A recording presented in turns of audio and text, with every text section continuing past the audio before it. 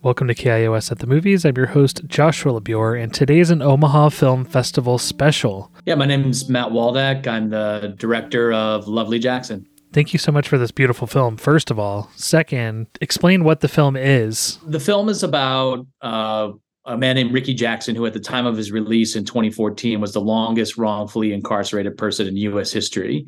He spent 39 years on death row and in prison for a murder he didn't commit. Convicted solely on the eyewitness testimony of the neighborhood paperboy, who was 12 years old at the time. There's no physical evidence in the case connected him to the crime, only just some eyewitness testimony, which we know now is very unreliable. So what we did was something very experimental and bold. Ricky wanted to tell an exoneration story, not from an academic or an issue point of view, which there's been a lot of great work done with that, but from the emotional and spiritual point of view. So what we did was Ricky actually returned to the prison where he was sent in 1976, which is the same location they used to film The Shawshank Redemption. And he participated in reenactments alongside actors, one of which played the younger version of himself, where he guides that younger actor from death row to freedom. He also participated in a reenactment alongside his accuser, who was 12 years old in 1979, and obviously not now, but he came down as well. And so we actually have them in a couple of scenes together. So it's a very sort of interesting approach to storytelling. I could say confidently, it's the most authentic firsthand accounting of wrongful conviction that I think has ever been presented on film. I'm curious, what was the impetus to make this film? It was during COVID, actually. It was, probably right when it first happened, like March of 2020. And, this is the first film I've ever directed.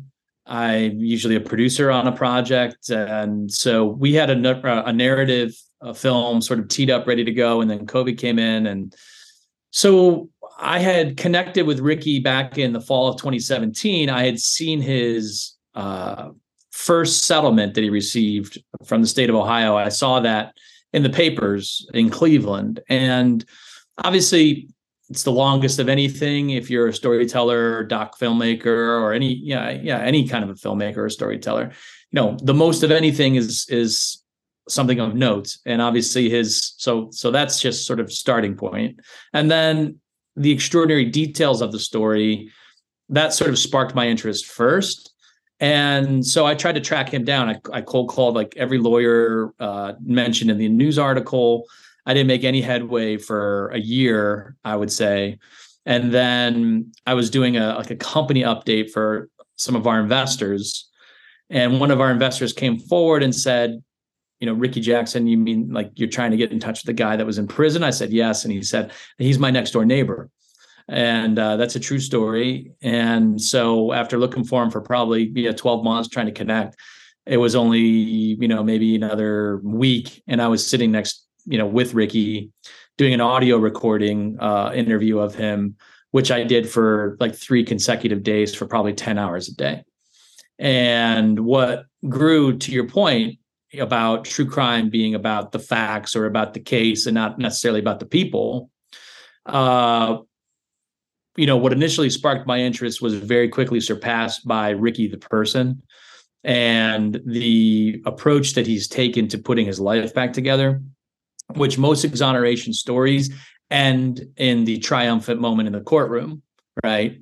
But this film it's not even an epilogue.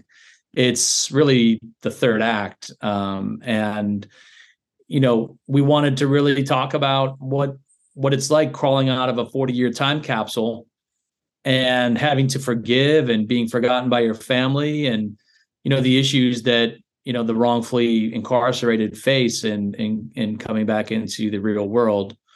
And that's a lot tougher than parolees, guilty people, because when you're paroled out, you're still a ward of the state technically. So there's housing and, job employment opportunities that are presented to you so you stay straight. And when you're exonerated and have been wronged by the state, there's nothing for you. So he walked out of prison penniless, no training, no ID, no family, nothing. This film has an incredibly strong visual language. I'm curious if you could speak a little bit to that specifically.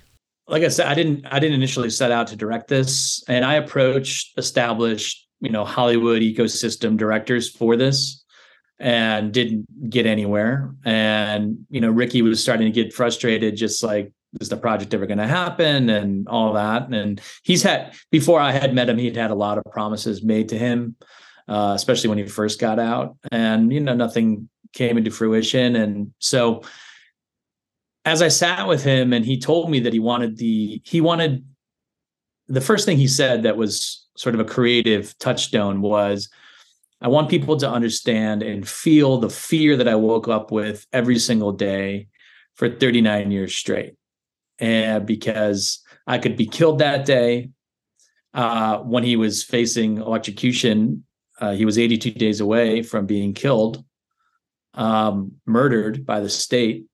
So imagine waking up with that every day and no one's listening to you, and you don't have the resources to fight something, and you don't have Kim Kardashian on a podcast, or you don't have the mobilization of social media. You're writing letters, literal snail mail cold calls, right? With your life hanging in the balance, and you're 17, 18 years old, you know nothing about it. That's as strong a primal creative force as you could possibly put into any kind of a film. So the only honest place for me to jump into was, wow, this is a psychological horror story. And so the visuals then kind of followed after that. And then once I figured out that Ricky was actually in this physical prison that we returned to film in, and combined with the fact that he said, prison is meant to break down physicality. It's concrete, it's bars, it's steel, and it's to confine you physically. And the only thing that you can do to escape prison is from a psychological or mental point of view. So those were kind of the ingredients. And as I talked to Ricky more and more and more, the vision became so specific, and he is, we became so lockstep in our communication and really our friendship. We've traveled all over with this film now for, we're coming up on a year. And so there's just a certain language that develops between friends, like as anybody knows. And he can also shut down too, right? He's the star talent, and you have to understand there's 39 years of baggage, and we're going into the place asking him to do really method acting, which is sense memory. That's what it's mostly founded on. So at any point in time, he could just shut that down and say, I'm not doing it. And I think it would be unethical for me as a filmmaker to come in and say, no, you have to, obviously, right? There's money at stake, business components or anything like that. So that's why it's just inevitable that I had to direct it, because we improvised everything in the film. Nothing was scripted. I had a basic structure of his narrative. There were certain signposts that, from a narrative point of view, that were triggers for him. So I wanted, and that he brought up time and time again. And he tells the story the exact same way over and over and over again. So that these are sort of the punctuation points in his narrative. So what I really wanted to do was take the prison as really his memory and his mind. So we're traveling. He says it in the beginning of the film, welcome to my memories. He makes a comment that he improvised about, memories are the predicates of experience. So his experience is 39 years in prison. So we're going into the memory of his 39 years, which occurred in the literal place where we're traveling and taking you to as a viewer.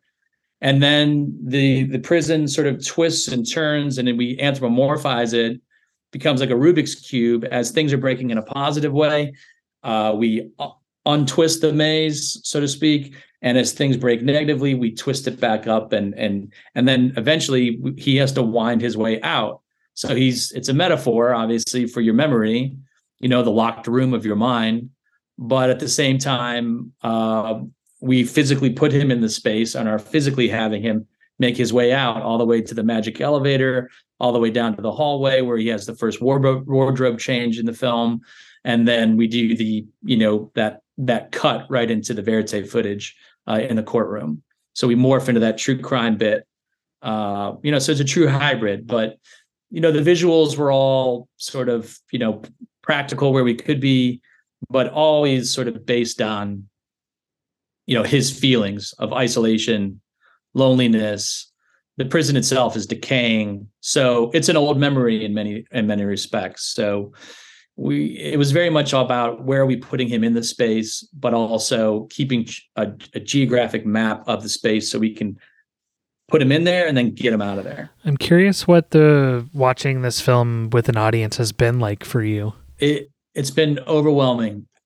I've never seen a film evoke that much emotion or that kind of an emotional response from an audience anywhere. I've been to big screenings with big movies, with big stars, at big festivals. And I've never seen people react the way they do to this film. And just the audible sobbing. And then there's laughs too, right? Like there's an hour and 10 minutes of really kind of difficult content, specifically, it's really 60 minutes. The last sort of, before when we're getting Ricky out, it's more sort of play by play, but there's some really difficult bits, and you have to have that so that people can appreciate what it must be like for him. We want people to feel what it might be like for him. It's an impossible feeling to articulate to someone, hey, here's what 39 years in prison and 82 days away from the electric chair feels like. It's impossible. So you have to break it down into bite-sized emotions that we all experience every day. Hope, isolation, hatred, love, hopelessness, loneliness, all that, right? So I think we really tapped into that, and you feel that when you have to see it in the theater with a live audience, because it's definitely a communal experience. And then the Q&As afterwards have been so extraordinary. And I mean, we've screened it in Toronto, Montreal, Cannes, France, all over the United States. And, Ricky's getting compared to Nelson Mandela by people, and specifically Black audiences. And, people just want to talk to him, and they also want to share their sort of trauma with him, which I talked to him about as a friend. And I say, does that ever get too tough for you? Do you want us to sort of, control the Q&As a little bit more for you so you can, not have to be burdened with that? He said, and he always just is so gracious and so zen about it. He said, everybody's going through something. Everybody has their own story. Not everybody has to dig as deep, as I had to dig, but everybody has something like that. And, they deserve to talk about it as well. So, he's happy to take that. So, yeah, overwhelming standing ovations. And we've won, I don't know, I think maybe seven festivals so far. And, we have about 5 more, after Omaha, and we hope to sell it by May, be done with it, hopefully have it released around the holidays of 2023. What do you want people to take away from the film when they're walking out of the theater at the Omaha Film Festival? I want people to just remember somebody who went through wrongful incarceration. That's it. And because you see headlines, you read headlines, and that's exactly what Ricky and I talked about. Like, there's been a lot of great work done around the issue, right? 13th, Ava DuVernay's 13th. Like, it's an amazing academic exploration of this issue. But where Ricky's film belongs, it slides in sort of, here's the counterpoint to that, and here's the human impact of this issue. So here's the journalistic point of view of the issue that needs to be changed, which we don't ever bring up, right? We don't ever tell you it's wrong, but you're going to remember Ricky Jackson as an exonerated person, right? And you probably can't name any other exoneree off the top of your head unless it's, a personal story to you, but you'll remember him. So that's what I want people to walk away with. And I want people to say, you know what, I know that guy's story, and I know what that issue does. And from there, we have faith in people that they're going to say, yeah, that's wrong. That shouldn't happen. And if there's any legislation that comes across the average citizen's desk where they say, it might be something that might help or prevent something like that happened to Ricky from happening in your community, they're probably going to think twice about it if they've seen this movie, right? And we're very careful not to vilify the other side or tell you what to think. I think everybody knows that what Ricky went through is a tragedy and wrong.